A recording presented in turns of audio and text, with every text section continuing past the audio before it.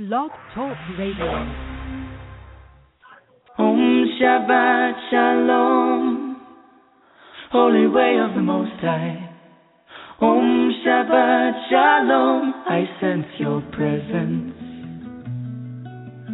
Om Shabbat Shalom, Holy Way of the Most High.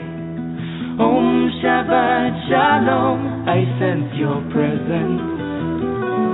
I sense your presence. And I am the light within your soul. In the essence of truth and right, love makes the circle whole.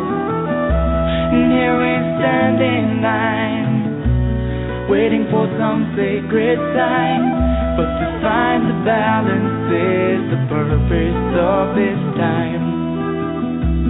To restore the balance of the universal mind. And in the presence of my Lord of light and love, everything I see aspiring to be free. And when I call to thee, and come on bended knee, surrender to the all-pervading light and love. Reflections of the one surrounding me with love. And I sense your presence.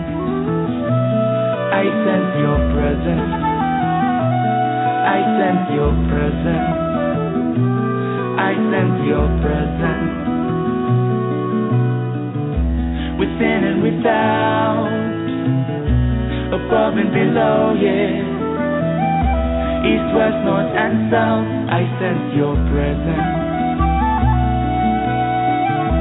Without and within, below and above, yeah. East, west, north and south, I sense your presence. I sense your presence.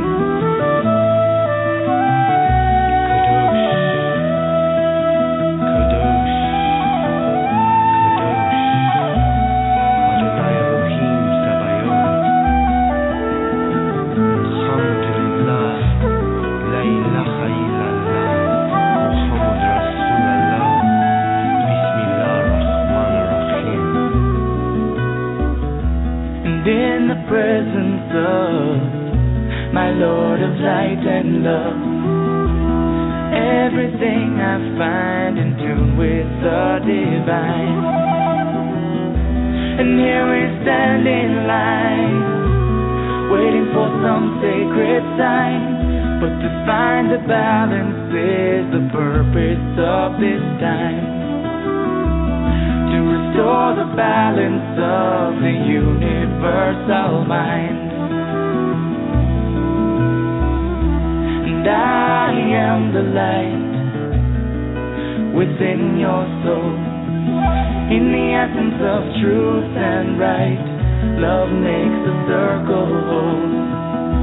And when I call to thee, and come on bended knee, surrender to the all-pervading light and love. Reflections of the one surrounding me with love. For to find the balance is the purpose of this time. To restore the balance of the universal mind. And I sense your presence. I sense your presence. I sense your presence. I sense your presence. Om Shabbat Shalom, Holy Way of the Most High.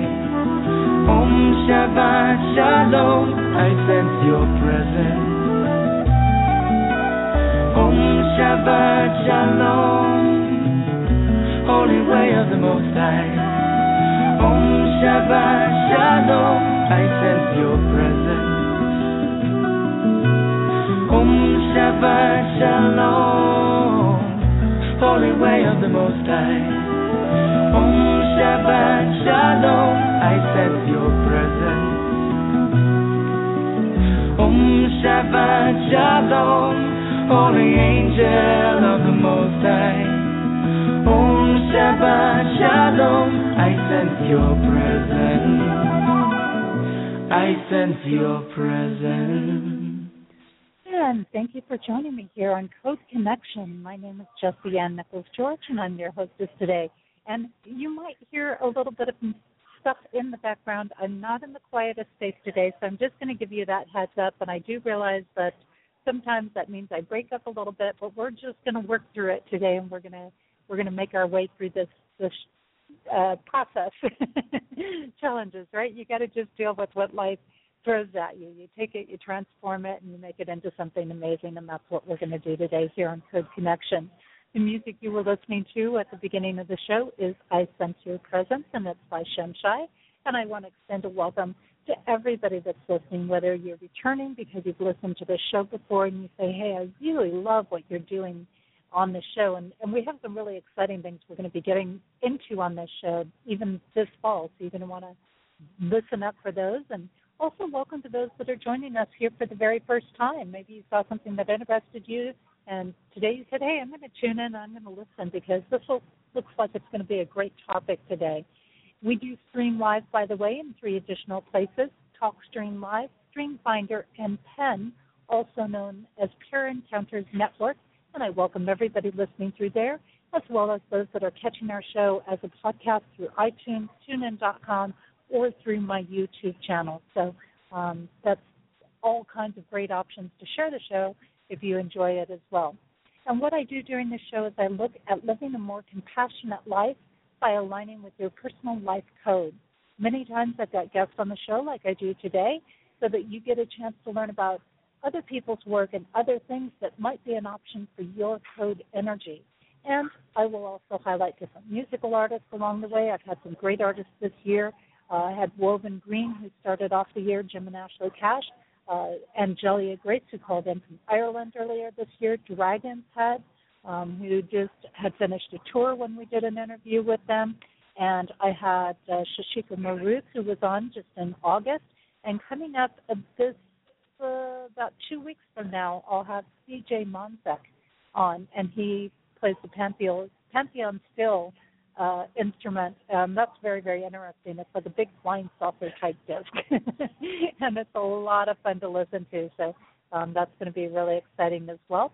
And then on my own work, what I do is I interpret a person's life code to allow them to live a life that's filled with compassion. I've created the Genesis Clearing Statement. If you've missed that, you can catch it in our archives.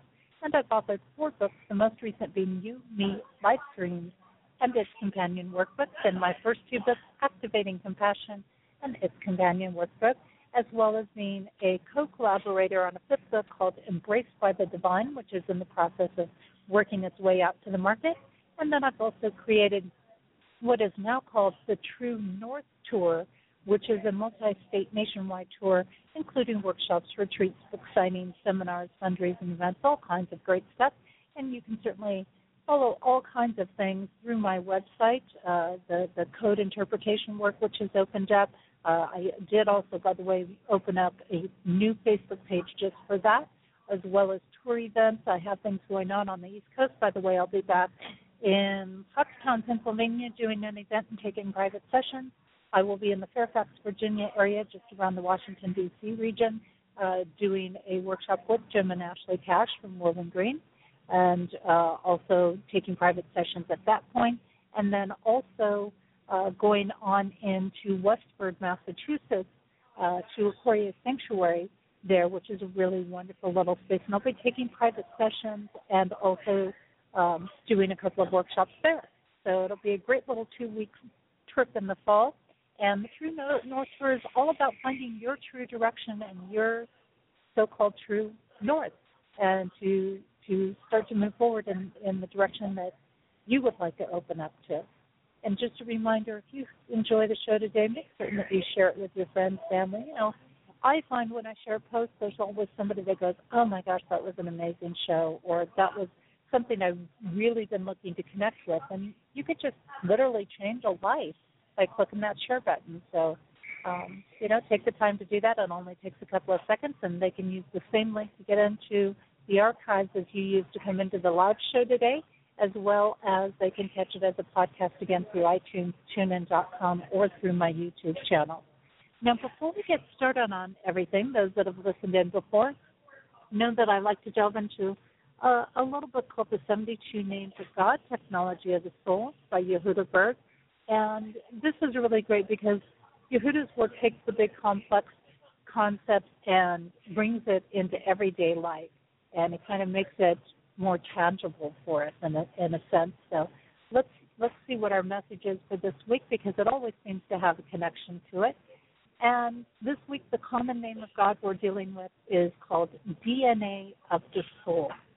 And his initial message on this is, when life appears fragmented and disjointed, we can create order out of chaos, tranquility out of turmoil, and calm out of commotion by bringing everything back to its original perfect state, back to the DNA of our lives. We just didn't know it until now. And it's inevitable, right? The noise in the background is always going to accelerate as soon as I start talking with some things. The insight that he provides on this is, before time began, the infinite light of the Creator was concealed in order to create a point of darkness, a space into which our universe could be born. The purpose was to build an arena where there was no light and no order, where we could, through our own efforts of sharing and choosing good over evil, create our own spiritual life. To conceal the infinite light, 10 curtains were erected, each reducing the Creator's light a little more until a place was created that was almost devoid of light. This is our world of chaos, of confusion, and of the second law of thermodynamics, which states, among other things, that everything must eventually undergo decay and degeneration. All things must become increasingly disordered. It's known as entropy. In case you've wondered, that's why it takes about a half a gallon of water to cook macaroni and about a full gallon to clean the pot. The 22 letters of the Hebrew alphabet are the instruments of creation, and they are the DNA of our universe and our soul. This name connects us to the full power of these 22 forces of creation, which is a really good thing because it brings renewal, order, and creative power to the areas in which we desperately need them. And the meditation he provides on this is, here you receive nothing less than the full impact of the forces of creation. You restore meaning to lives that often feel meaningless, and purpose to a world that often appears aimless. Order returns, structure emerges, everything is tidied up. And again, the common name is DNA of the Soul, and the formal name is Aleph Kaf Aleph. And this message, by the way, is on my page of the Main Street Universe tab on my website, JosieAnnNicholsGeorge1.com, and you can go back and reflect on that message throughout the week, and as well as another little piece, I'm going to give you the code interpretation for the week, so you can go and reflect on those, which I like to do. I like to go back, kind of grab a theme, work with it for a week, and see what I can do with it. Now, a little insight here, a little thought about where we're headed with our show today to give your mind something to ponder before we go on break here in a few minutes, and then bring our guest on and delve into a really interesting topic today, and something that I think is definitely got its pulse on the times, because we're definitely headed into some aspects of the feminine energy, and that is definitely becoming prevalent again in our world. So here we go. What threads do you have woven through the different areas of your life? And what wisdom connects for you, whether it is spiritual, social, cultural, or intellectual? And how does the mystical aspects of dreams work in your waking life? As much as many people try to keep the different areas of their life separate, common threads seem to be there. Sometimes these are patterns or programming that we have held on to, and sometimes it's more of an inner sense that seems to be more innate to us. And there's a wisdom surfacing a great deal these days, which is the wisdom of Sophia. And perhaps it is because we are consciously focusing more on the feminine energy as a way to balance out our masculine energy. And perhaps it is because there is something in the knowledge that comes from what some see as a goddess that is easy for them to relate to or connect with. I would say the wisdom of the energy of Sophia is similar in some ways to that of Mary Magdalene. It is one of union and balance. While Mary Magdalene helps us to find union and balance with others in the divine, Sophia asks us to find that within ourselves and to connect with sacred union of the divine that way. These teachings go on to share with us the importance of surrendering instead of fighting. This is not being done in a state of weakness, but in a state of forgiveness and opening to the flow that leads to so many blessings that then flow through all areas of our life. It opens us to the interconnectedness of all things. Burl Benson Hall, in coordination with Mary Stetson Hall, have opened up to sharing what this is about in their work on Sophia's web. His premise is that the goddess is the power by which we all are born, maintained, and dissolved. He shares his journey with this goddess Sophia from his early childhood years. Now, I realize that there are many traditional religions that are not ready for this thought. However, if we look at the nature of all things, it is the goddess or feminine energy of God that is the life-giving force of the universe. And we see the parallel in this, in that it is women that give birth and not men. This is the natural energy of the feminine force. It is also the feminine force of the universe that nurtures, while the masculine takes the action in the world. It is really interesting to consider the aspects of how this energy has a place in every aspect of our life.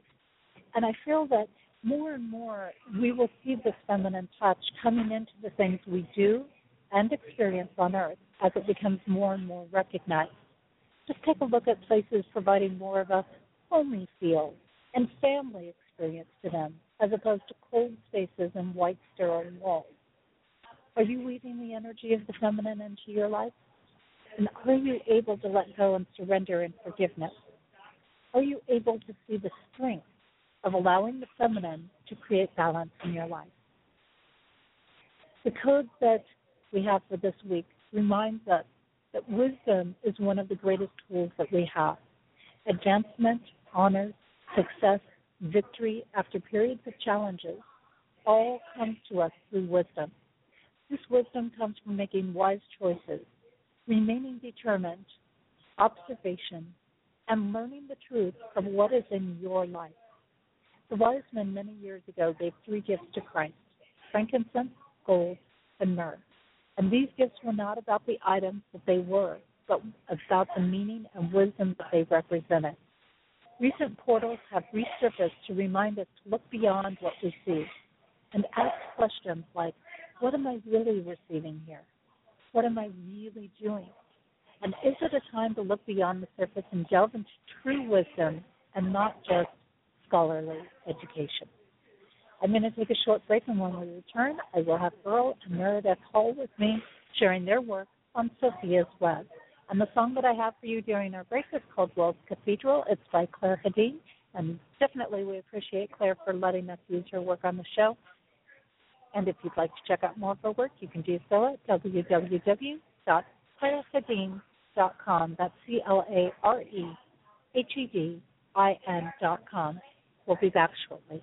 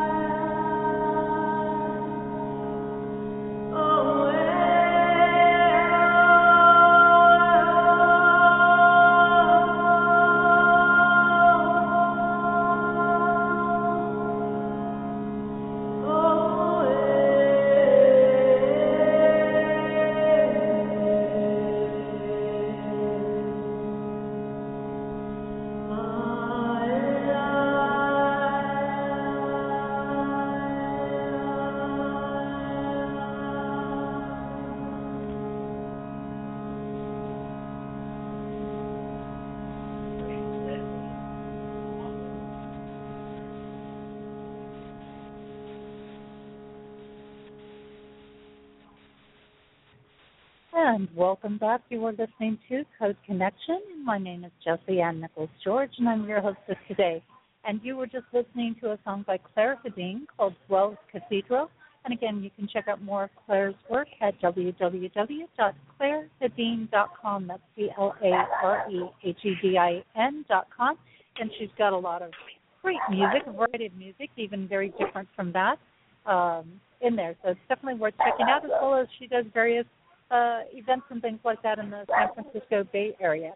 So today I have with me, though, Burl Benson Hall and Mary Stetson Hall, and they're the authors of Sophia's Web, A Passionate Call to Heal Our Wounded Nature.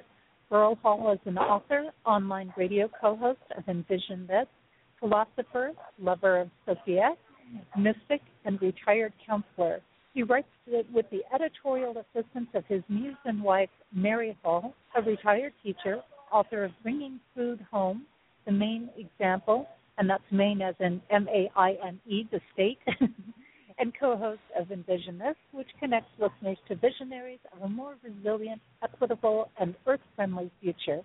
Together they enjoy grandparenting, permaculture, gardening at their home in Sabatas, Maine, playing with their dogs, Sophie and Collie, and meeting with and profiling the amazing visionaries they interview on the radio show.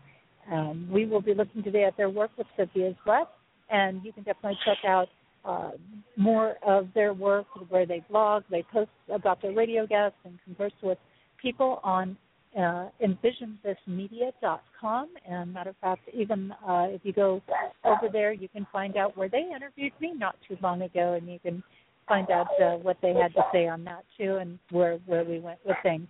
Burl and Meredith, I've got your mics opened up, and it's so great to have you here on Code Connection with me. I really appreciate you providing your time today to share your work with us.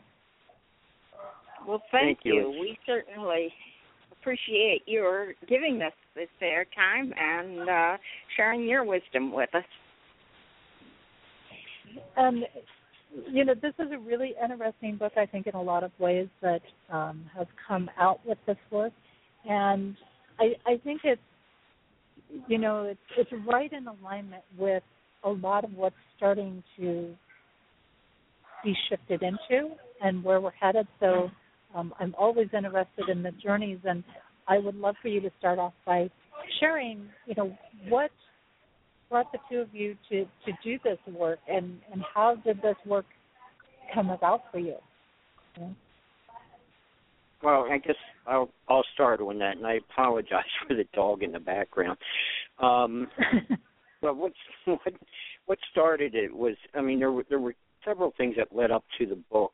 A lot of it starting really in young childhood, and I'll make this as brief as I can. But at the age of 5, I used to believe and actually saw, I guess it would be visions as a sense, a woman, and I just totally loved her. And so, you know, she never said anything or anything like that. But then as I grew older, of course, the visions stopped. But it was interesting that when I was in, I guess, whenever we were studying Greek mythology, when I heard about Athena, and this is actually a very important part of the theme of the book, and I automatically thought, okay, well, Athena, wisdom, is female because she conceives thought, and that's how I looked at it. And what that wound up being, and there was a Hebrew author, and I can't remember his name, but he wrote a book called God is a Verb. And you know, when I came across that book, I automatically realized that, you know, my intuitions as a kid were very, very true. So instead of God being a noun, so to speak, I really saw God and, you know, ultimately Sophia, when the dreams began, as more verb than noun, which is really important in today's world, where we have such divisive politics between male and female, and between black and white, and between this and that, and we're a warring society, and I think we need to pull those relationships together. But also with the book and with understanding Sophia and my reading of the various myths and scriptures throughout the world, including the Bible, that the goddess Sophia was throughout the world. I mean, you can go from Native American, for example, the Kogies Native Americans, which are in South America, the Carries Pueblo in California, to the ancient Hebrews with Hakma Banai or Sophia and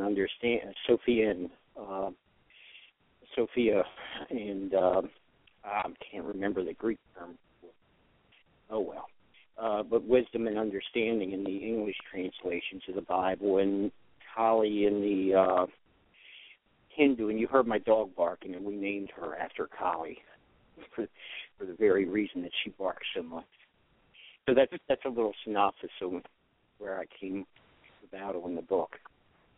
I became aware that Burl was in this world and became aware of an early version of his book because I was drawn to the feminine divine and needed to learn more about it than I was being taught within my Episcopalian background.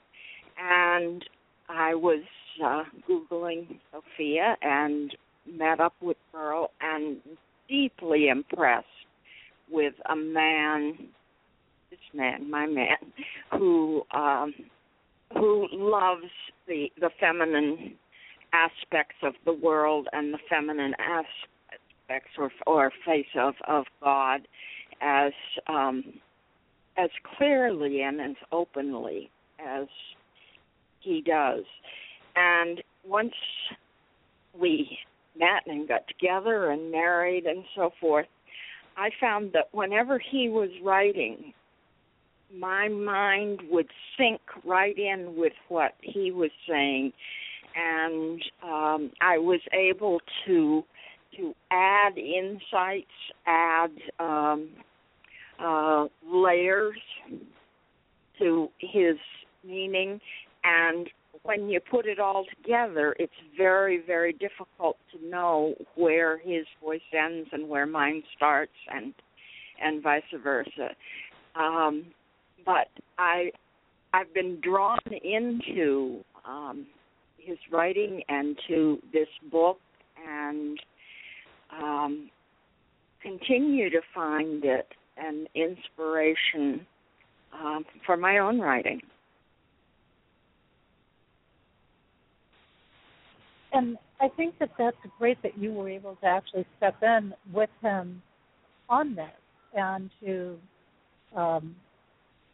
open this door up through this process, because it is definitely an aspect that we're seeing in the world. Burl, you mentioned, we need to step away from the black, the right, the white, the right, the wrong,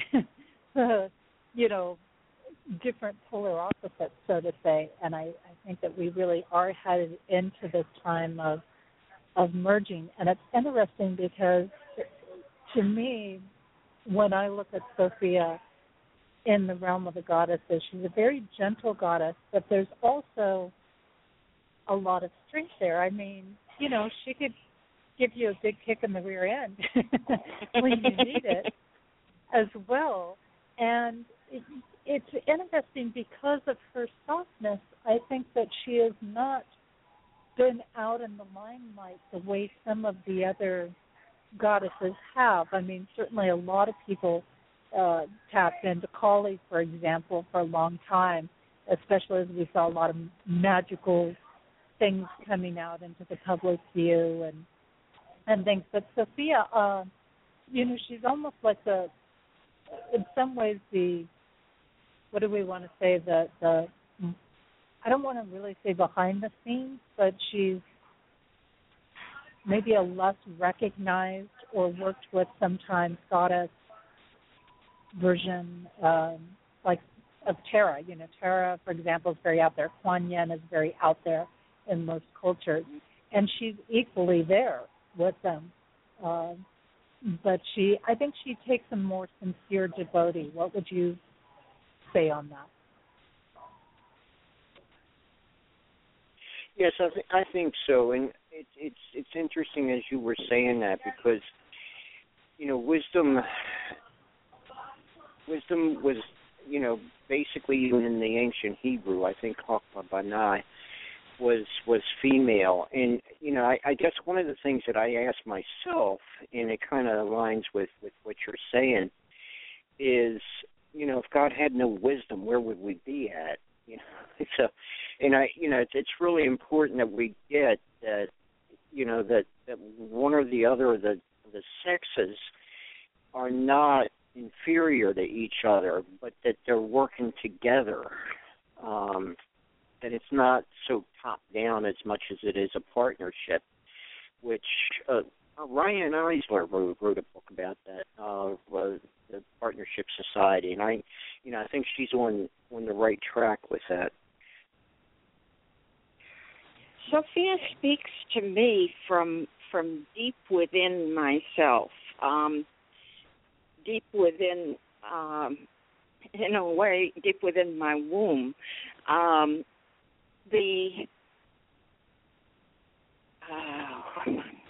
The idea that we have a brain in our what's called the lower dantian, in the area that I connect with the womb, seems to me to make a great deal of sense. And often I will feel that I've been inspired by Sophia and that she's speaking to me, and then this doubt voice will say, that's just you talking. You're projecting your own wisdom.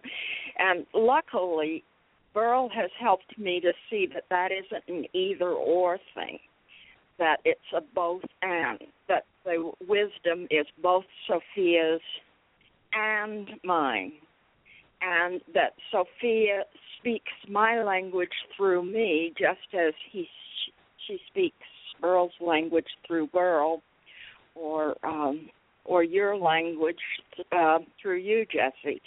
And so you're right.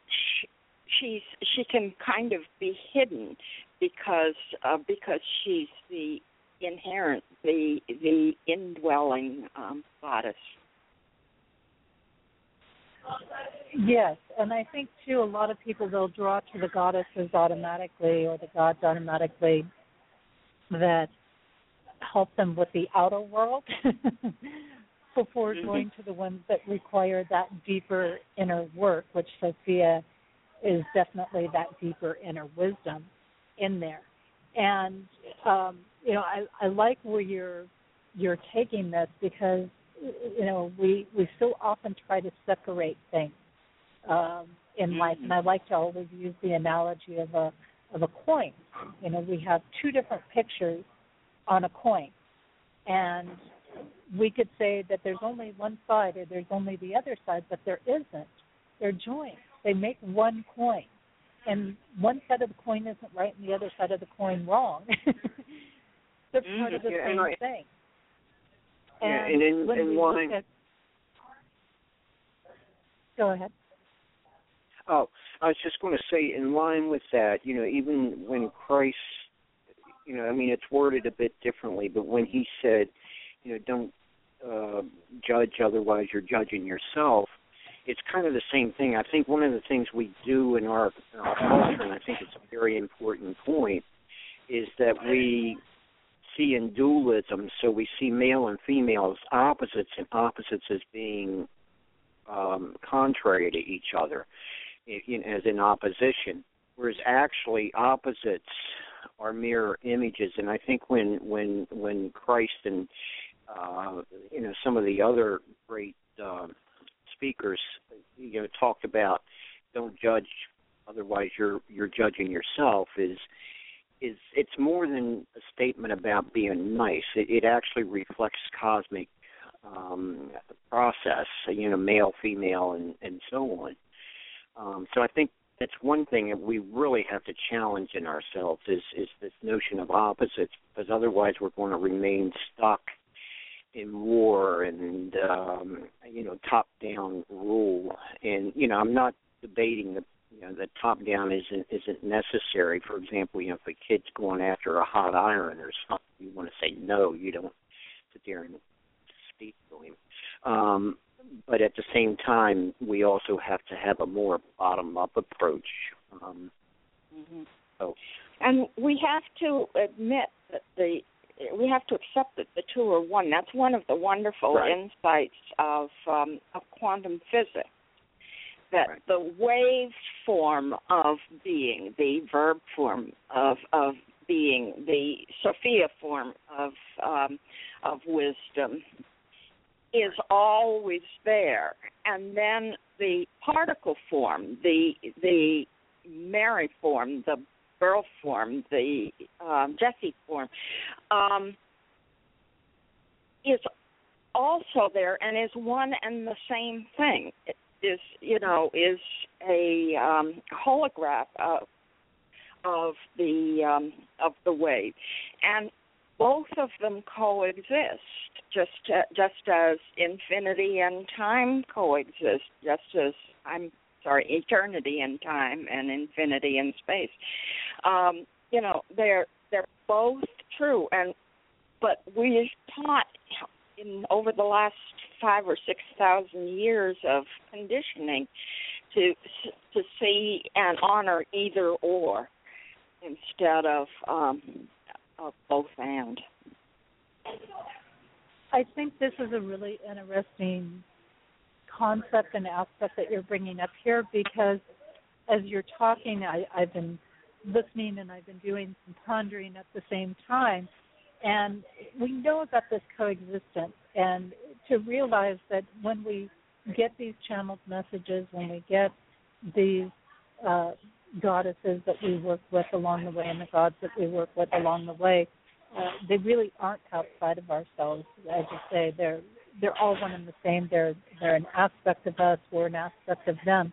And I think that where a lot of people get trapped in all of this is because here we are sitting in a third-dimensional energy world, and in order for us to understand that fullness, it's like it gets divided down here,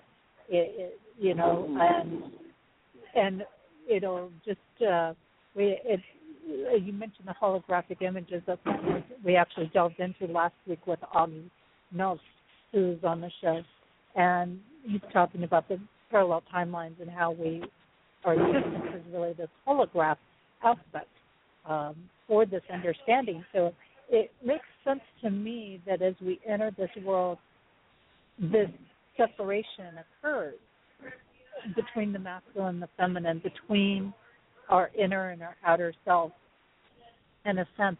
And we do that so that we can see it, so that we can experience it, so we can grasp another layer, another depth. On one hand, our soul does this, but it also, I think, we get the splitting when we enter this realm specifically so we can be reminded that we have all of this in us. But our third-dimensional self doesn't tend to take it all in as a whole. What are your thoughts on that? You're reminding me of one of my favorite quotations from Sophia's Web, where Burl says, "We catch epiphanal glimpses of the infinite in the here and the eternal in the now." And it just seems to me to be so true. And it, in some ways, collapses time and space into infinity, into eternity, and vice versa. And I also think, people talk about transcendence and all that. I think that's important. But I think a lot of times people say that's negating the world, and I'm not convinced of that in terms of, I remember this one dream I had with Sophia where we flew above the earth, and what I saw in being in that out in space condition was being able to see the wholeness. It's kind of like if you go to the top of a mountain and you look out and you see all the other mountains and you see the patterns to them. I think that's the important thing for us to realize is get out of our day-to-day stuff, and that's where the opposites, including the opposites of male and female, come together. Because even the mountains, for example, if you take the formal mountain as being the male and the valleys as being the female, you can't have one without the other. I mean, it's a constant intercourse, and with male and female, I see it as inner and outer, due to the construction of our genitals. So, I think again, when we look at opposites, we need to see mirror images, and that also goes in terms of our politics and that sort of thing. Our politics, you get this drama show of left and right and Republican and Democrat and so on, whereas actually, if you jump above the system, you see them as a united whole. Not necessarily friendly, but at the same time, they're still, they're like the two waves on the same ocean. And that what we need to do is change the current. That's true. They're two arms of the same body. Right. When we get exactly. Into that. And, right. And I yeah, like, left and right. Burl, I like that you, and that's why they call it the left and the right. Right. Exactly. Exactly. I love that you brought up about the masculine and the feminine being the inner and the outer, because so many times we only look at it in the realm of a physical body, sexual, piece that we brought in. You're a man or you're a woman, and we don't stop to look at it from the energetic aspect a lot of times, that the masculine, and every woman is going to operate under masculine energy at time, and every man is going to operate under feminine energy at time. That's just part of the world. I mean, we all do certain things that are caring in the world. We all do certain things that are active in the world. So I think that that's a really great piece. And Mary had also brought up the aspect of there being a brain, basically a brain in the womb. And I think this is another important piece to the direction we're headed, because we've been thinking from this very logical mind in society, which is the masculine mindset, or the masculine brain. And now the thinking is going to come from what we would say the womb space. It's going to come from that creative energy. It's going to come from the nurturing energy. Instead, it seems like. Well, yes, it's also the evolving energy in terms of if you look at the way a fetus forms, for example, in utero, there's not an external hand that's creating that baby. It's basically unfolding from the inside out. And the way that I see is that Sophia is the process of nature. In Taoism, you call it the way. And that to me is also something that we need, in order to really start bridging everything. We do need to start looking at how things are process-oriented as well as noun-oriented. Male and female being man and woman, but also in terms of, how we go about our day. For example, I'm conceiving these words, which is the feminine function. Your words as a woman are actually being seminal to what I'm saying, if that makes sense. And that's how the verb thing, it becomes a dance. It's quite beautiful once you get to it. I'm speaking to it in an intellectual way, but it's, as I was saying that, I just got the image of two ballerinas, or not ballerinas, but ice dancers, and I think that's the beauty of it. I like that you brought up the aspect of unfolding from the inside out, because that definitely is the natural process of things.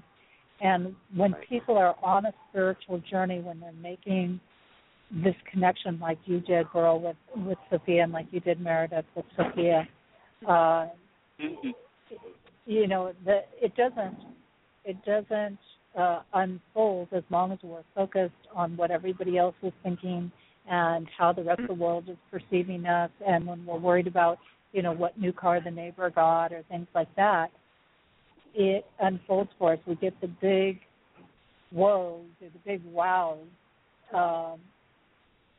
when we start inward, and that's where the big stuff is. You know, as you say, as you were talking, Burl, I was envisioning, you know, all of nature. It starts within a seed. You see this plant come up, but it starts within the seed. It starts within and then emerges without.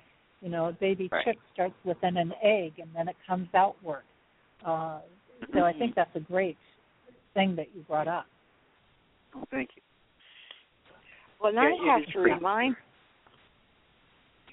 to remind myself not to judge the people that are, you know, that are thinking on the level of, you know, what's my next new car and so forth, is what you just brought up.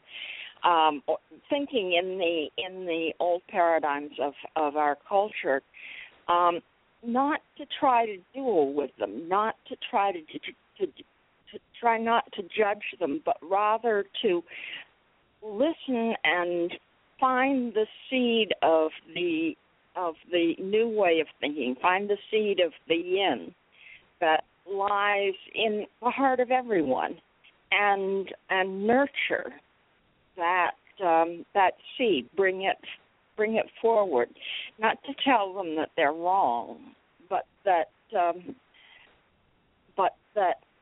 they have within them other ways of seeing if they're praised for it, if they're encouraged.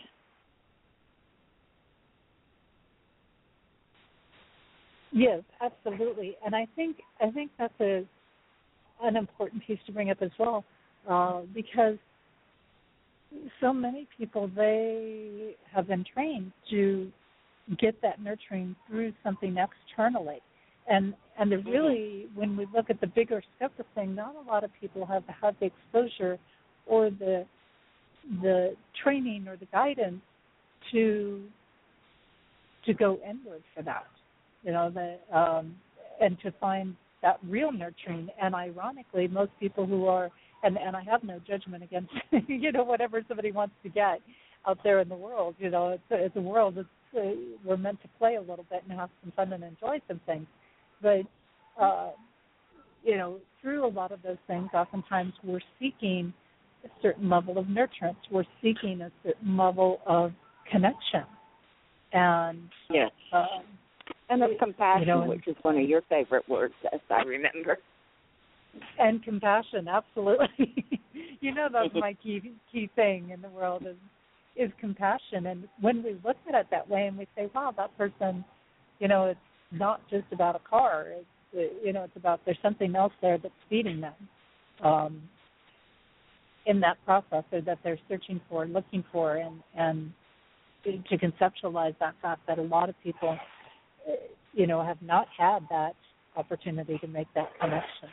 Now, you know, Burl, you mentioned that in the title of the book, right up, you say that Sophia's Web is a call to heal our wounded nature. And I know you've touched a little bit on this, but I'm going to give you a whole lot of information to run with, and you can just talk away because you've touched on it a little bit, but I'd love for you to elaborate.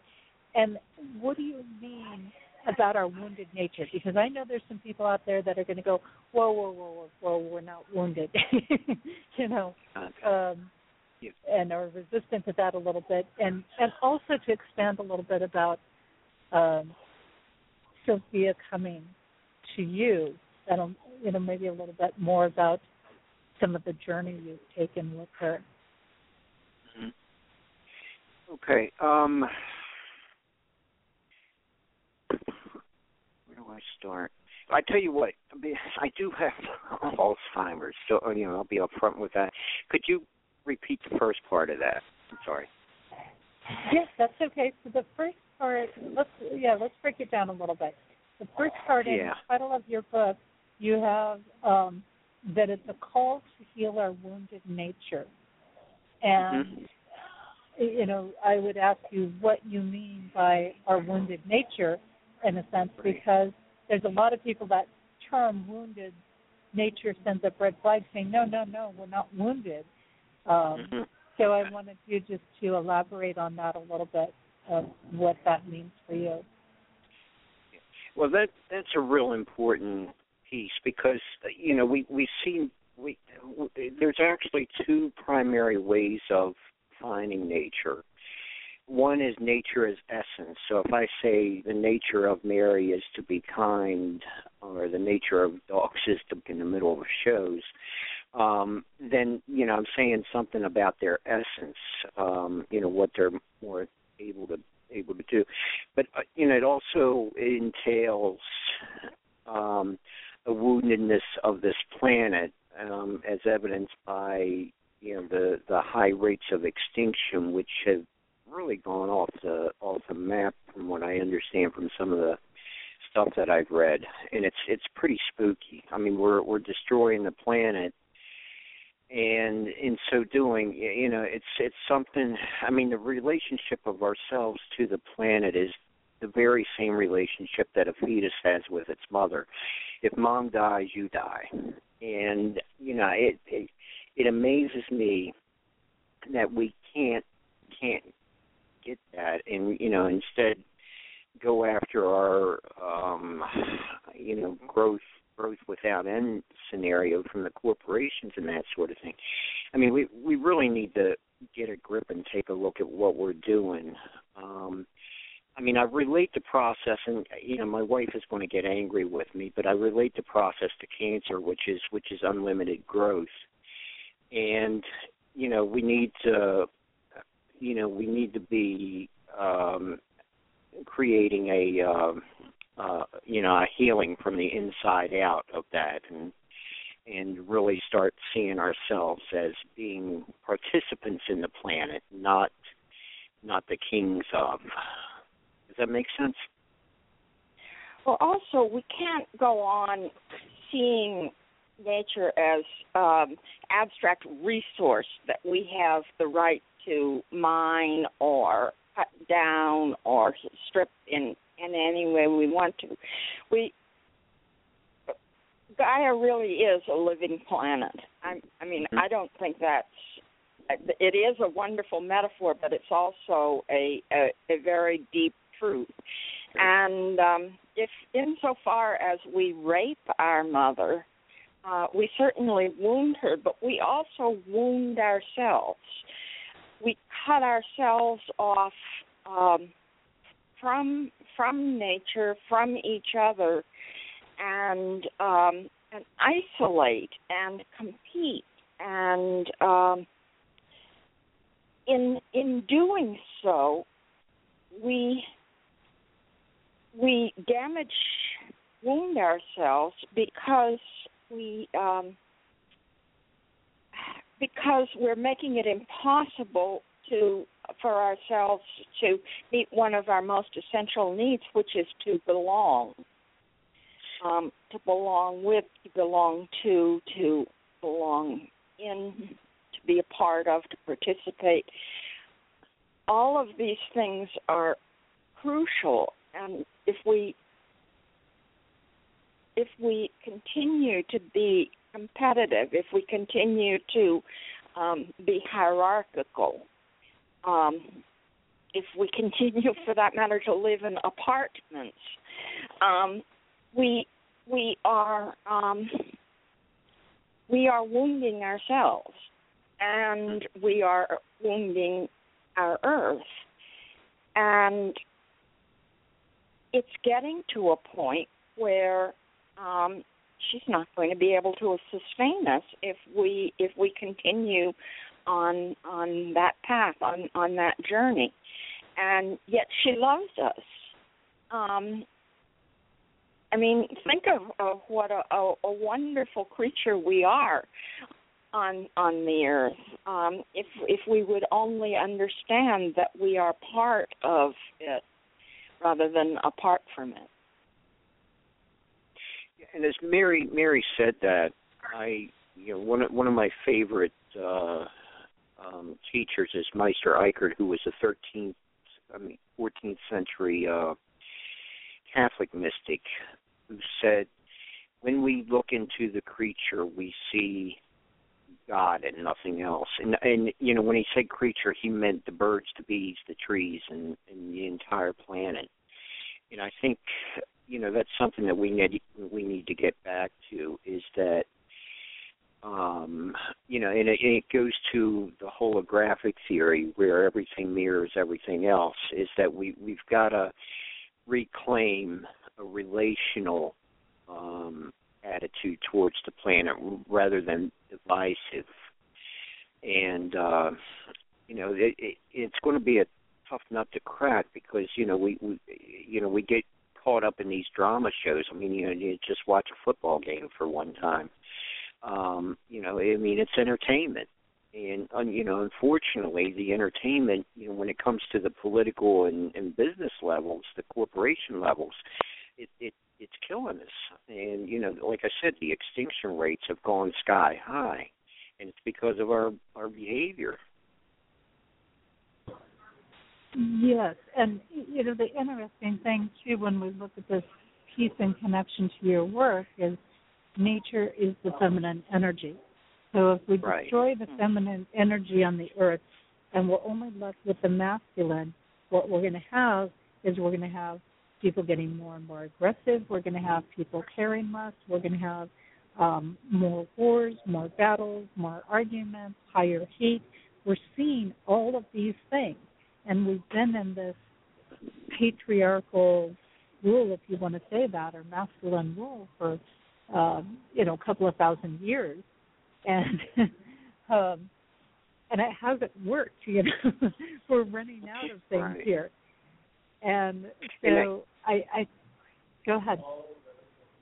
Yeah, I really think that we need to really look at what are, in terms of reproduction and that sort of, look at what are the really functions of both women and men. With women, they contain in their ovaries pretty much, I think, right at the time of conception, this forms. The eggs just stay there, and of course, during menstruation, they're fleshed out. But if one becomes fertilized by sperm, it becomes us. So it's kind of like, in the way that I see that on a universal level, when the Bible says in 127, God created humanity, male and female, in His image, I think that's what it's getting at, because in the ancient times everything was more verb-based than it is now. So what that's saying is that God has both powers and both conceived and inseminated creation as we all do. Like, for example, your words as an interviewer can be very seminal, and then I will conceive a response to it. It's a beautiful dance if you really get down to it. And I think one of the clearest books on that, of course, is the Tao Te Ching, which gets into the dance of yin and yang. So I really think that we need to get to that verb process, and then because that really shows the relationship, and not as being opposites in terms of warring. The war of the sexes. That's obscene. Who would be here if it wasn't for the unity of male and female? None of us. And that, you just spoke volumes with that right there, because I think one of the big things is that the masculine energy fears extinction because that's the way it functions. I've got to be at the top. I've got to be the best. Everybody else is going to go in order for, me to survive. It's a me versus them mentality in the masculine energy. So until the masculine energy realizes that the feminine is not here to extinguish it, but as you say, work in this harmonious dance, and it is a beautiful dance. It is a relationship. And, I think this is going to take a lot of Sophia energy in this process, because the masculine is not comfortable in that space right now. They have a lot of fear because they don't understand. The masculine energy doesn't necessarily understand the feminine, and it takes time for it to realize, like, oh, this is pretty cool. Getting this warm, loving mother-wife lover embrace is really cool stuff. That really actually feeds my masculine in a way that I like a whole lot better than this aggressive energy space. But we're here to love each other and to recognize and affirm each other is very, very clear just in our biology. I mean, we're the only species that mates face to face. And we're asked to really, truly, deeply accept each other into ourselves and allow ourselves to flow into the other. And it seems to me like we have gotten away from that, and that, I think, is what is the wounding.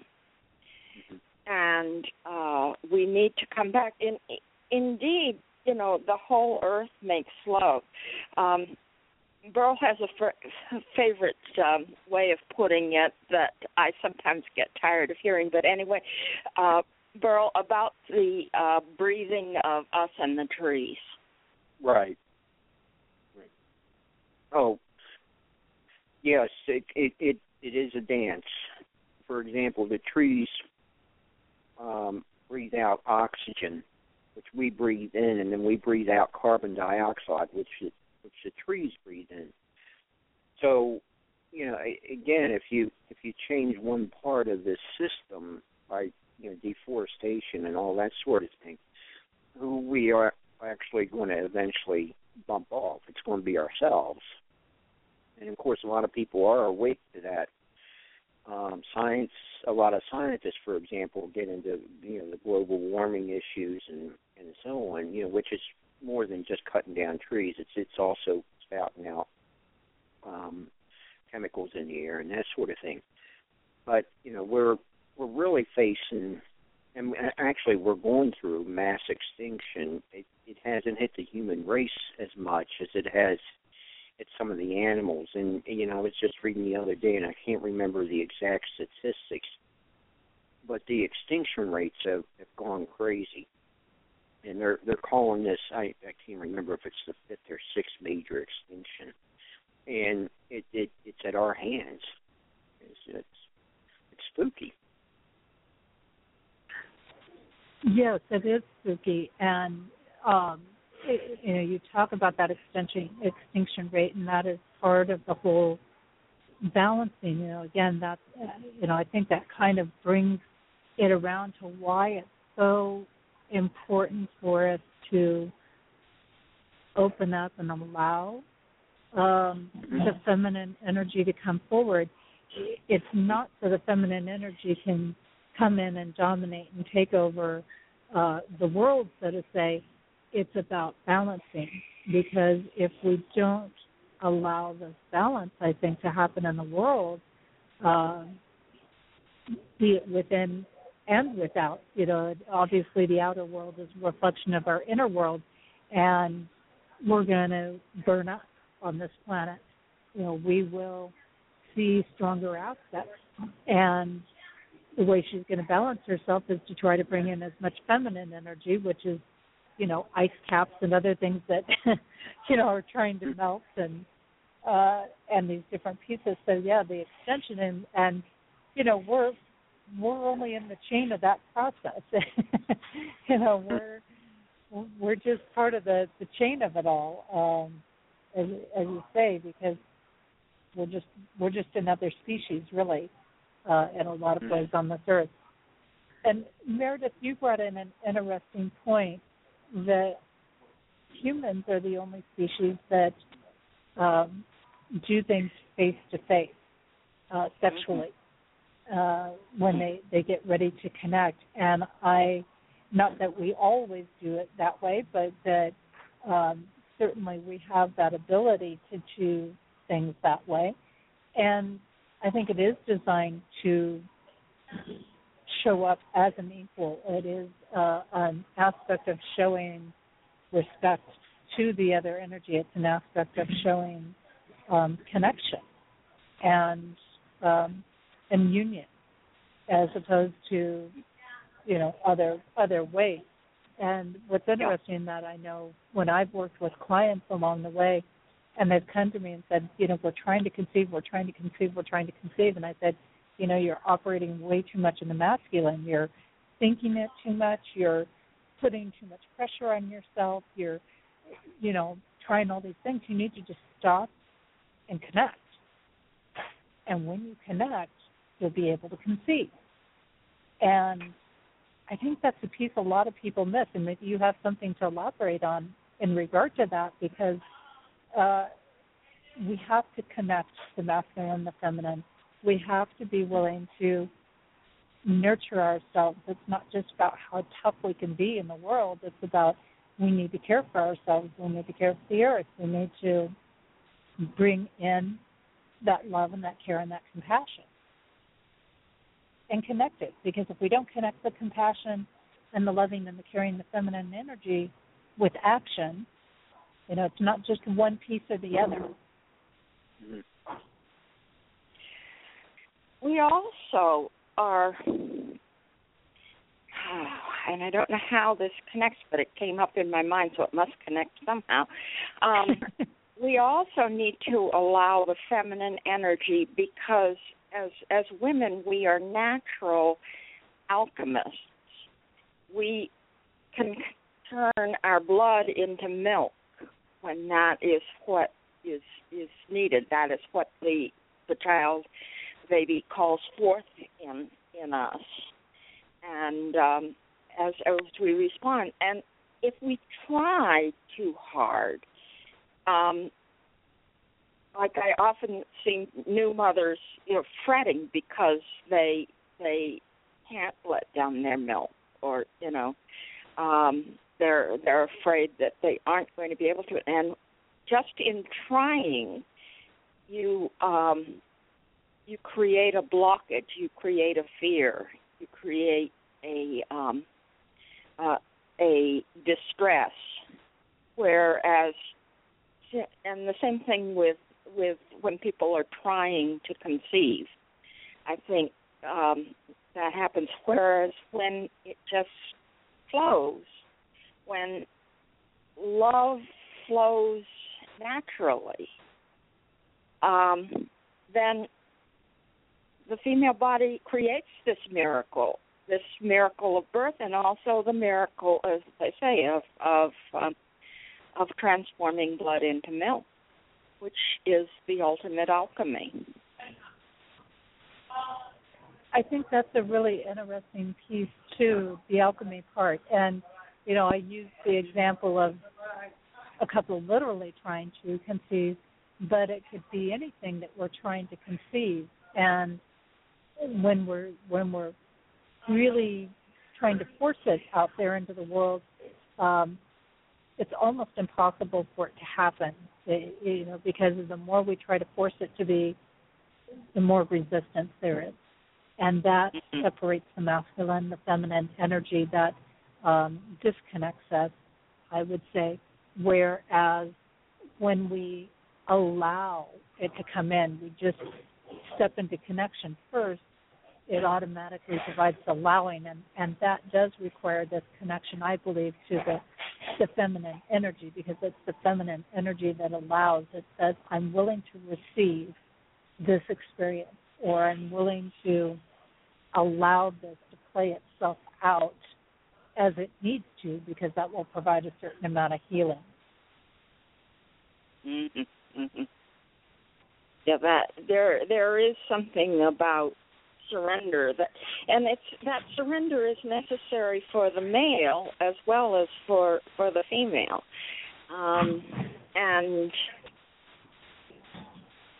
it comes from all of us, just as work comes from all of us, just as passion and intention and getting out there and doing comes from all of us. Absolutely, and it does come around, I think, quite beautifully in there. And I have this quote that just kind of came up from your book, because I have some of those here. And I want to pull one out here, since we've been talking about nature and the holograph aspect a little bit, because I find that very, very interesting in it.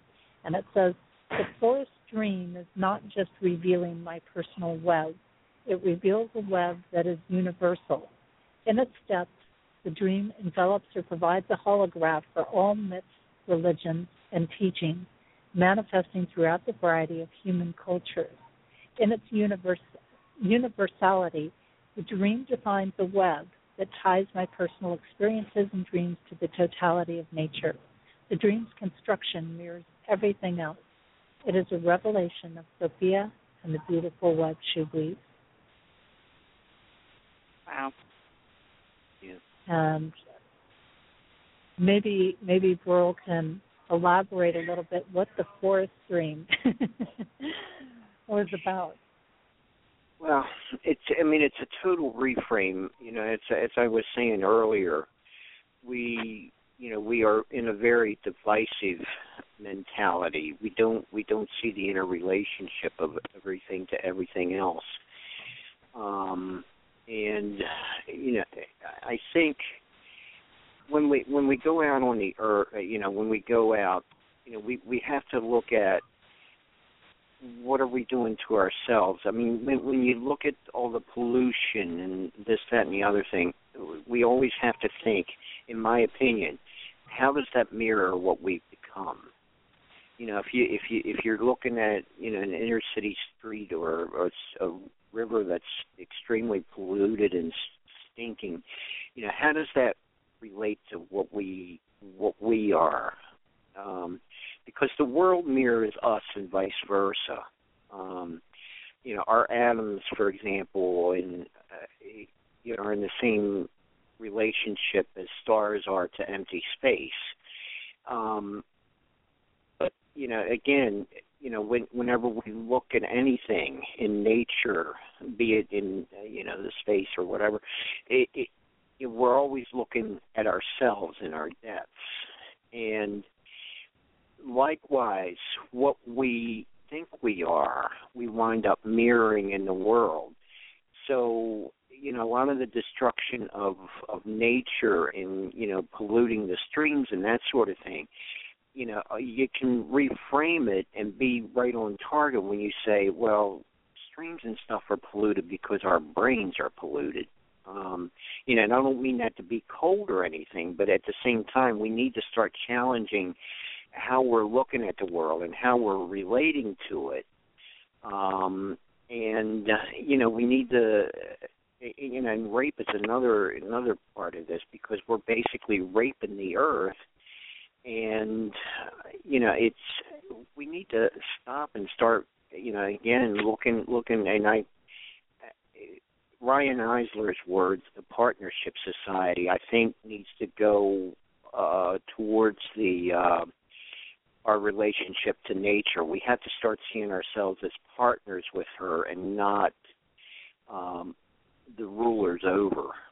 And we're here just to steal her resources. I mean, it boils down to a rape, really. I mean, we're raping our planet, and I think with all the violence in the world, not against women, but also in terms of destroying other, bombing other countries and this, that, and the other thing.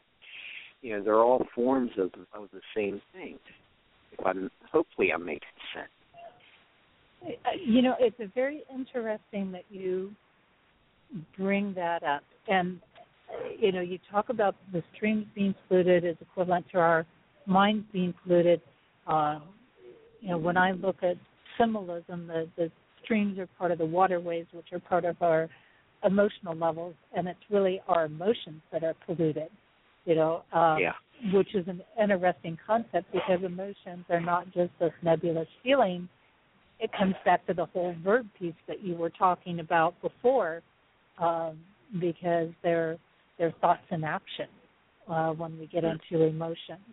And we need to look at that and say, what we're feeling and the way we're moving has got polluted. It's gotten distorted. It's gotten, I don't want to say damaged, but it's had a lot of junk thrown into it, and it needs to get cleaned up, basically. Yeah, it does. It does, and for us to cure the destruction of the planet, we also need to look at how we've been destroyed inwardly.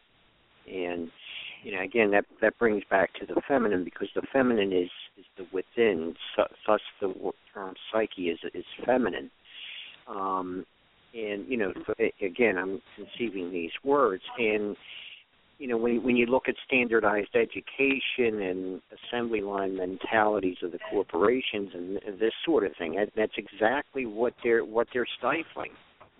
They're stifling that from the within to the without function. So it's the whole thing is much more than just women and men. It's also inner and outer, in the destruction of, or the control over creativity. If you can't make $1 billion on your music, for example, then you're not doing well.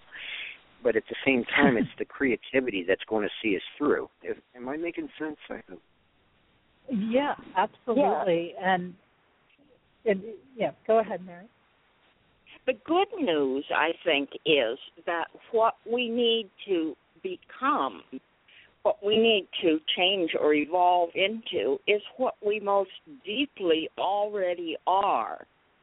Mm-hmm. And so every little step we take in that direction is amplified by the fact that we're actually then manifesting our own true nature. We're not imposing something on ourselves to be something different than we are at heart, than we are at soul, than we are as a society. The fact is that what we need to become is already here within us. And that makes it, for me at least, a little less scary that we seem to be violating it so badly. It's very true, and that comes back to some of the DNA pieces that we already are this amazing, harmoniously balanced, giving, receiving, sharing energy. Meeting each other face to face, and yet we keep trying to separate and be something else. And the key to things working, the key to the flow is the creativity, and the creativity comes in the connection, connecting within, connecting without, connecting on these multiple levels, I think, in there. And of course we're talking about the streams being polluted, and of course the streams and the waters also represent our inner self. So it's telling us, when we look in that outer world and we look at this connection, that we've got some deep pollution going on within us here. But you brought up the word rape, and I found that interesting. I had to just kind of tap into the code of what rape is about. And I think you might have something interesting to share or to launch from when I mention this, because the energy pattern or the coding that goes with rape is strange fatality and accidents. And if we look at that type of coding and we just look at our world, how many strange fatalities and accidents do we see happening around the world? Like all of a sudden a tornado hits out of nowhere, all of a sudden a hurricane is hitting when there wasn't supposed to be any hurricanes in the region. We could blame this on HAARP, we could blame it on all kinds of things, but the reality comes down to the reason behind it, whether HAARP or anything else is the catalyst of it, is because we are raping the land. Mm-hmm. Mm-hmm. Exactly. And we're going to keep seeing these strange things come up, I believe, because that's the pattern that we're choosing to be in. We certainly will, because Gaia is a self-healing, self-perpetuating organism, just the way we are. And if we act like a Cancer, then she's going to act. But she knows in her heart that we belong, and if we can just let ourselves be who we inherently are, we can undo much of the damage that we've done. I think it's important. As Mary said, that I think the key is, if we want to save nature, we need to become natural. In other words, more grounded in ourselves. And that kind of speaks to, letting go of the dogmatic external power structures. And again, I don't mean that we don't need top-down. For example, if a kid's ready to jump into a fire, you want to grab a hold of him and, haul him back. But at the same time, we don't need people under the thumb of government and corporations and so on. And, allow people to thrive in their communities. And I think that's one of the things we need to get back to, is that we need to go beyond the corporate-driven world and instead become more community-oriented. Community, also means communal and meaning, relational. And I think that's the key word. It's that we need to really look at life relationally and start seeing how everything fits together, rather than using the divide and conquer mentality. That's a really good point, Burl, too. Realizing that interconnectedness of Sophia's web is part of all of that interconnectedness, or a big part of what you talk about in the book, Sophia's web. And when we start realizing that nature is us, Gaia is us, and so many people will come, and, being in the kind of Midwest region, there's a lot of people who are like, oh, well, that's not affecting me, or I'm not hurt by that, so it doesn't matter type of mentality. And in reality, we are.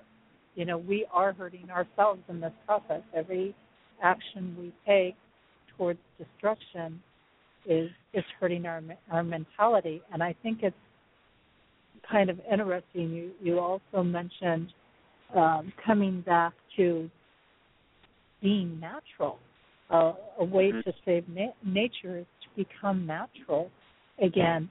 And natural is very interesting, because a lot of people, I think, have forgotten that. There's an energy within being natural that is sometimes referred to as a fool's paradise. In other words, it's such a happy, blissful place that people don't look at, the danger that's around. This is kind of the Garden of Eden. It was so blissful and so happy, but here was this little piece of danger that was in there, and I know there's lots of things that could spiral off of that. But, prior to, we awaken within that danger a lot of times. And so I think sometimes people get afraid to be in that natural state of being, which is a natural state of bliss. It's a natural state of being able to enjoy things and having an abundance and not having threats to basic needs in the world. I agree with that, and I think regarding the Genesis story, and I think it's one of the most beautiful and oftentimes most misunderstood books going, is that what it speaks to is our alienation from who we are, from our nature, and that's something. I even get the idea of writing a second Genesis kind of story where Adam and Eve start getting together, and the story, I think, really did target on a historical movement that occurred 6,000 to 10,000 years ago, probably. In terms of going from hunting gathering cultures into agriculture and civilization, and I think that story marked that transition. And it's a beautiful story when you get it. And I think we really need to look at it and look at those deeper messages. And there are other people that have written about that. For example, Eric Fromm, in his Escape from Freedom, really got into a good analysis of that story. And as you're often saying, Burl, the scriptures aren't something that's just about however many thousand years ago. They're alive in us now. We are living the stories of all the sacred texts. I also don't want to forget to say, if we've interested any of the listeners in reading Sophia's web and learning more of the thinking about this, it is available on Amazon, and also it is available at our website. And if you were to use the contact form on our website, we would give you both a discount and a signed copy. The website is envisionthismedia.com, and there's a page there just specifically for Sophia's web. Great, and I'm glad you went ahead and put that in there and gave people that opportunity to do that, because there's this interconnectedness and this journey of Burl from a young child and learning to delve into what to call this energy that was working with him from a child, and being able to explore and open up to the name Sophia and the different dreams that came along. I think there are definitely things in there that people can relate to along the way.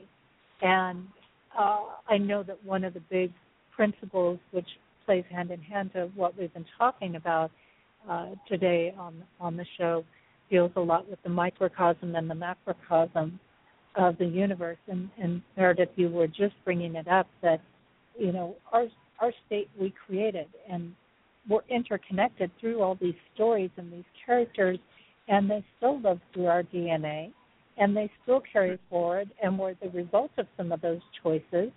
And, what's interesting, I think, too, Burl, when you talk about the chapter of Genesis, and I always find the different stories that come about regarding that story interesting to explore, is that, the masculine and the feminine were united. Right. Prior to taking the temptation or exploring the disconnection. And I think there's a whole interesting piece in there that it was almost like, there was such a beautiful bliss in this kind of euphoric state, and then there was a need to explore what it was like to be without it, almost kind of along the lines of when we lose something in order to be able to appreciate what we had. And I think that now part of this whole awakening and reconnecting with the earth and taking care of the earth, we were placed on this earth to care for it, not to rule it, not to govern it, not to dominate it, but to care for it. And that's a really big thing that I think that fits in to what you put out there. And in this caring, I think what we do is we find our way back, not in a regressive way, but we find our way back to connection. Yes. Yeah, and the way that I like to put it is that we need to go from being, centered on being particles and instead being participants. Not that there's an either or, but it's kind of, I in the book, as you know, I get into some quantum physics to support my thesis, but that's exactly what they found in a lot of those experiments is that, particle and the wave are really not two things, that, and it's upon observation that we become. So it's, the verb becomes a noun, so to speak. It's fascinating. God almighty, I could talk all night about this stuff. So. What's fascinating, too, is that the journey that you share of your personal experience of becoming open to Sophia and to the dreams that she gives you, you also make very clear in the book is not just your journey. It's right. a journey that you're inviting all readers, all humans, all beings to share in, and each have our own diverse and unique ways of experiencing it, and yet all coming together with it in the end. Right. We're all participants in the Never-Ending Story, which was a movie put out a while back. But also, if you think about the Bible, the literal translation of it is the book. And what's the book about? It's about us. And that's where we need to really start getting at our stories and our myths and really start seeing ourselves reflected in those stories. And, whether it be biblical text, Hindu or Taoist or whatever, we need to see our brother and sisterhood in all of these things, because they ultimately do relate. And that's one of the major themes that I wanted to get across in Sophia's web, is that, when you really look at the various religions to science, there is this holographic meaning the part contains and mirrors the whole, pattern to everything. And so, when Jesus Christ says, for example, don't remove the smoke from your brother's eye unless you remove it from your own, to me that's exactly what he's talking about. Or in the Old Testament, judge not lest you be judged. I think it's speaking to the holograph, and it's basically saying if you point your finger at blaming somebody, be it left or right, you've got three pointing back at yourself. And I really don't think that way of our the way our hands are created is an accident. I actually think that nature God created us in that same way. So hopefully we would get that when we're pointing a finger and blame towards the Republicans, the Democrats, and so on, and we got three back at ourselves. In other words, we're the ones that can change things. Mm. Our anatomy is a synchronicity with our right. spirit. Whether we like it or not, when we're blaming somebody else, we're blaming ourselves. Exactly. We're just oftentimes not seeing that piece where we're blaming ourselves. And I think that, this touches on when you talk about your personal journey being everybody's personal journey in a way. So many times people say, how do I make this impact out there in the world? I said, you take care of yourself. Because if you take care of yourself, you automatically, through that God gene, through the wave particles and things like that, will automatically stir that in everybody else. You can't feel love without triggering a feeling of love to everybody. And that's a pretty amazing thing to think about. It is. It's a wonderful, one of the wonderful, I don't know, synchronicities of the way the whole thing is designed. Yes, and that synchronicity is amazing. So it's like, really, that's all we have to do. I want to bring up one more quote in here, from the book, and I think that this is interesting because it deals with perfection, and a lot of people struggle with that. They want to be perfect. They are very in tune with what isn't perfect in themselves. So here's the quote. It says, "How often do we browbeat ourselves for not being perfect? What is perfect except conforming to an externally imposed model? And how many young girls become anorexic or bulimic because they are brainwashed into believing they have to have the perfect body defined by commercial propaganda? Why can't they allow their true beauty to unfold? Why can't all girls be recognized for what they are, goddesses, the beginning and end of all things?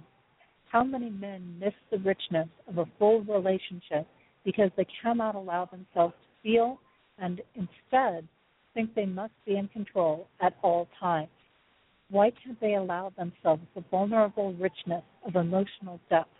Why can't men be recognized for what they are, gods, the passionate eras of creation?" It's a great quote. Oh, thank you. Thank you, Jesse. Thank you. That is beautiful. And it resonates deeply. Go ahead, Burl. Oh, I was just going to say, again, it reinforces that, we are the never-ending story. Yes, and I think in this quote it's so good because it also drives home that, again, that beauty is within us. And it's about letting that unfold to the outer world as opposed to this standardized version that you've got to have a ton of makeup on your face, you've got to be under a certain weight, you've got to do this, got to do that. And I think that this is one of the biggest keys to our evolution, to our breakthroughs, to raising the vibration on the earth. Mm-hmm. And that is to see the goddess and to see the God in everybody. And when you look at your partner and you allow yourself to have that level of relationship with people, it's beyond what most people can imagine. And that's where we get to the true euphoria, that true divine bliss living state. Mm-hmm. Yes. Beautifully stated. Now, thank you. I love those pieces because I love the passion. I love the union. And, that's really where I think we build our self-worth is in that quote there that you, from the book, because it's when we allow that level of connection that we truly feel loved, that we truly feel embraced, that we truly feel seen for who we really are, not for the clothes we wear or the job we work or any of the other stuff. And I wish that more men and women were taught that principle, that one particular principle right there. And I agree. We need to discover ourselves. Yeah. We discover ourselves, and we discover each other, and we discover us, and community. It's like it's all opens up once we become willing to love, once we become willing to trust, once we become willing to look for the abundance. And the scary thing about that is that it entails our stripping ourselves of the proverbial fig leaf and being who we are in our essence. Mm-hmm.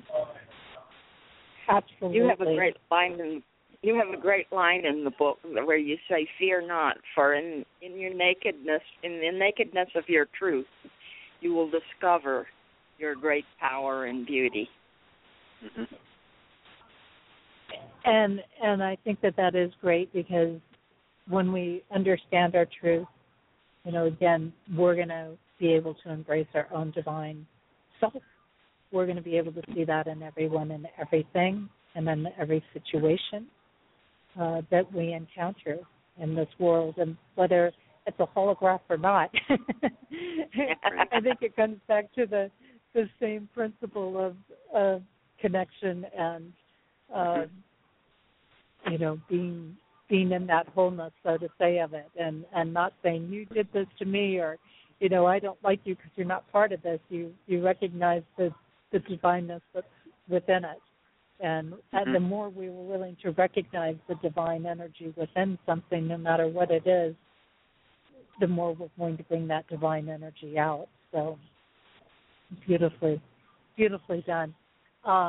Share again with our listeners, because we're kind of winding down here to the last few minutes, any events or anything you have coming up. I know you have your show, Envision This Media. Share with people when that is and how they can connect with you. Any events or happenings or places that they can connect with you? Well, we have an interview coming up Monday with, I'm awful when it comes to names. Just a second. What happens when you're working older? And then we have an interview also coming up Thursday with, who is he? Burl, help me. You're asking me. I've got all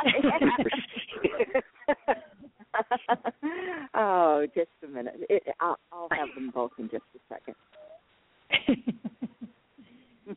Well, it's interesting how that happens, because I find that the more I step into some of this stuff, the less I worry about remembering everything. Oh, yeah. I prefer to let it all just be kind of fluid.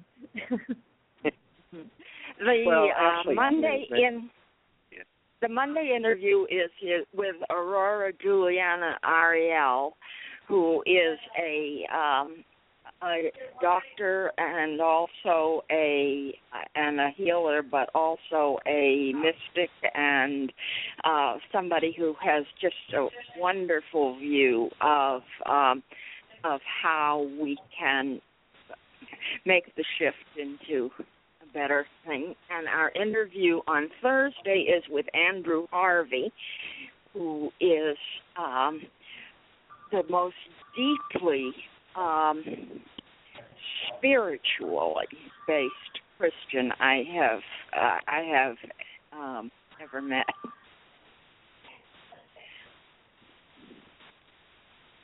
Interesting. So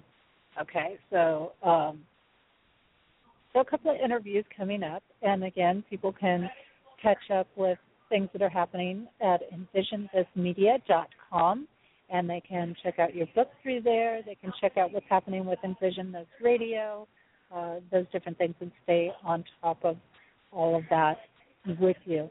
You know, it's been a real pleasure to have you on the show and having you share this work, which I think is, you know, definitely a piece of where we're headed and a piece of what needs to be embraced in the world right now.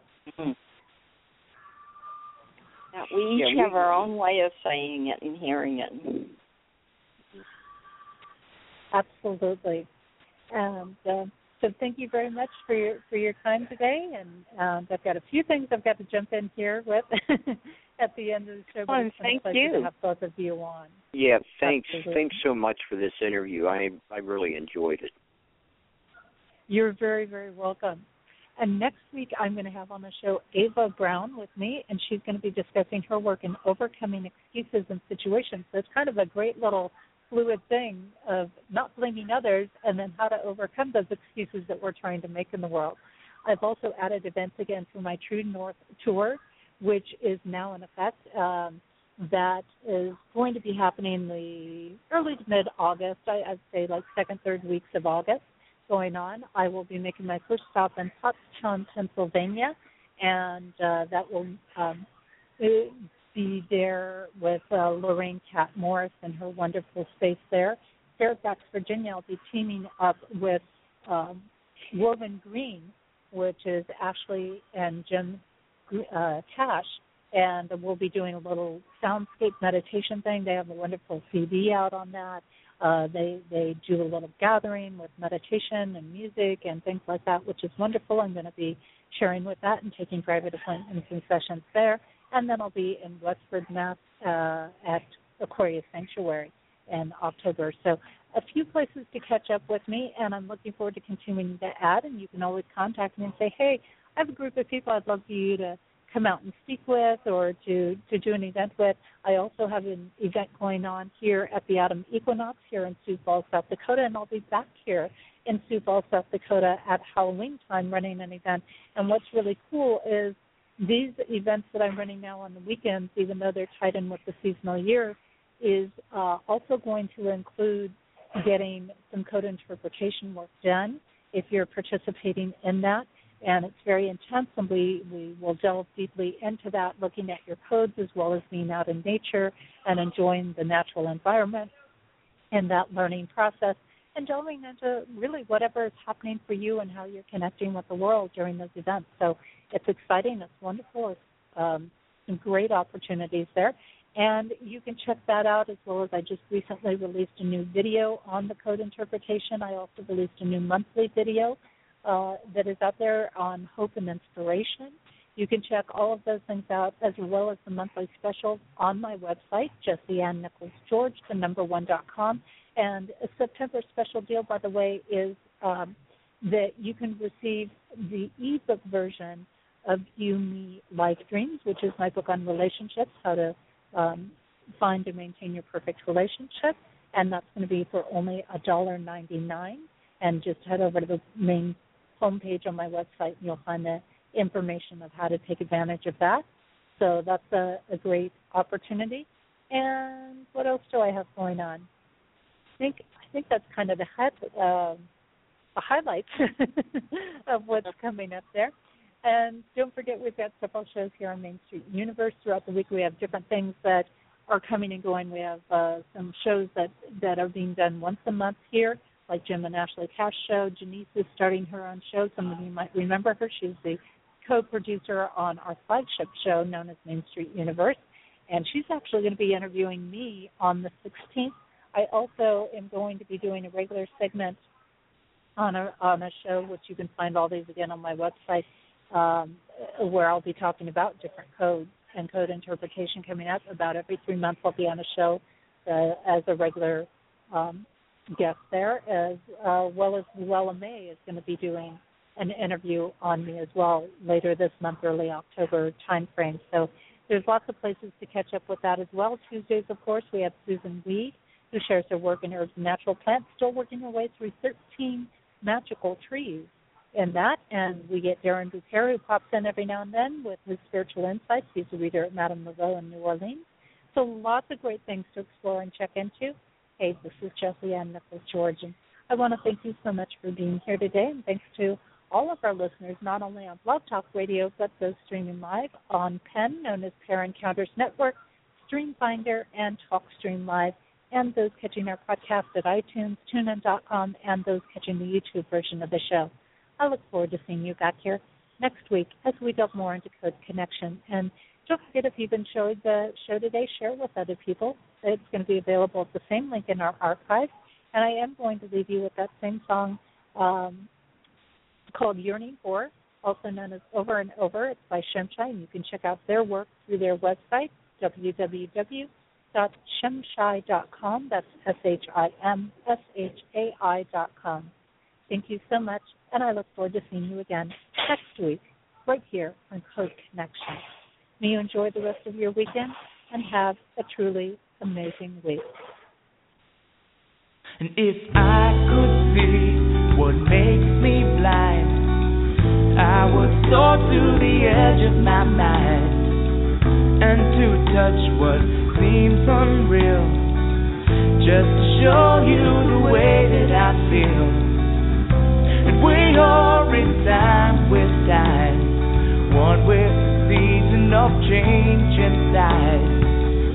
And we are in tune with the tune, caught in a balance of sun and moon.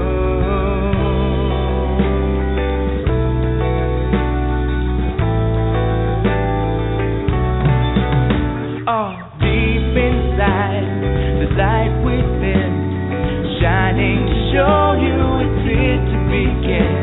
When all I have is all I need, I will soar to the edge of eternity. And we see it eye to eye, one within love to be for the divine. And we're walking hand in hand, caught in the balance of God and man.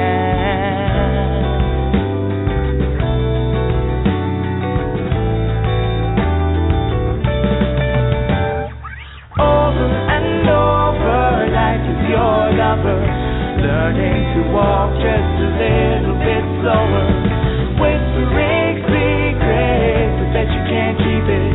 No turning back now, this time we reveal it. One to another, all will discover the essence within the most beautiful lover. Time is still turning, the love is still burning. Deep in your spirit, your heart still yearning for.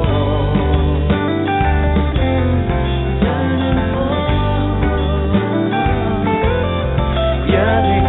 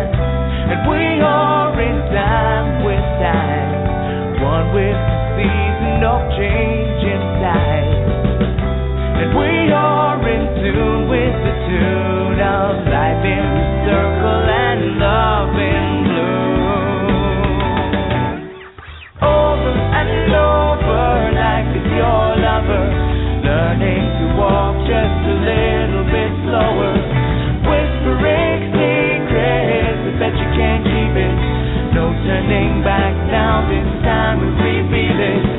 One to another, all will discover the essence within the most beautiful lover. Time is still turning, the love is still burning. Deep in your spirit, your heart is still yearning for.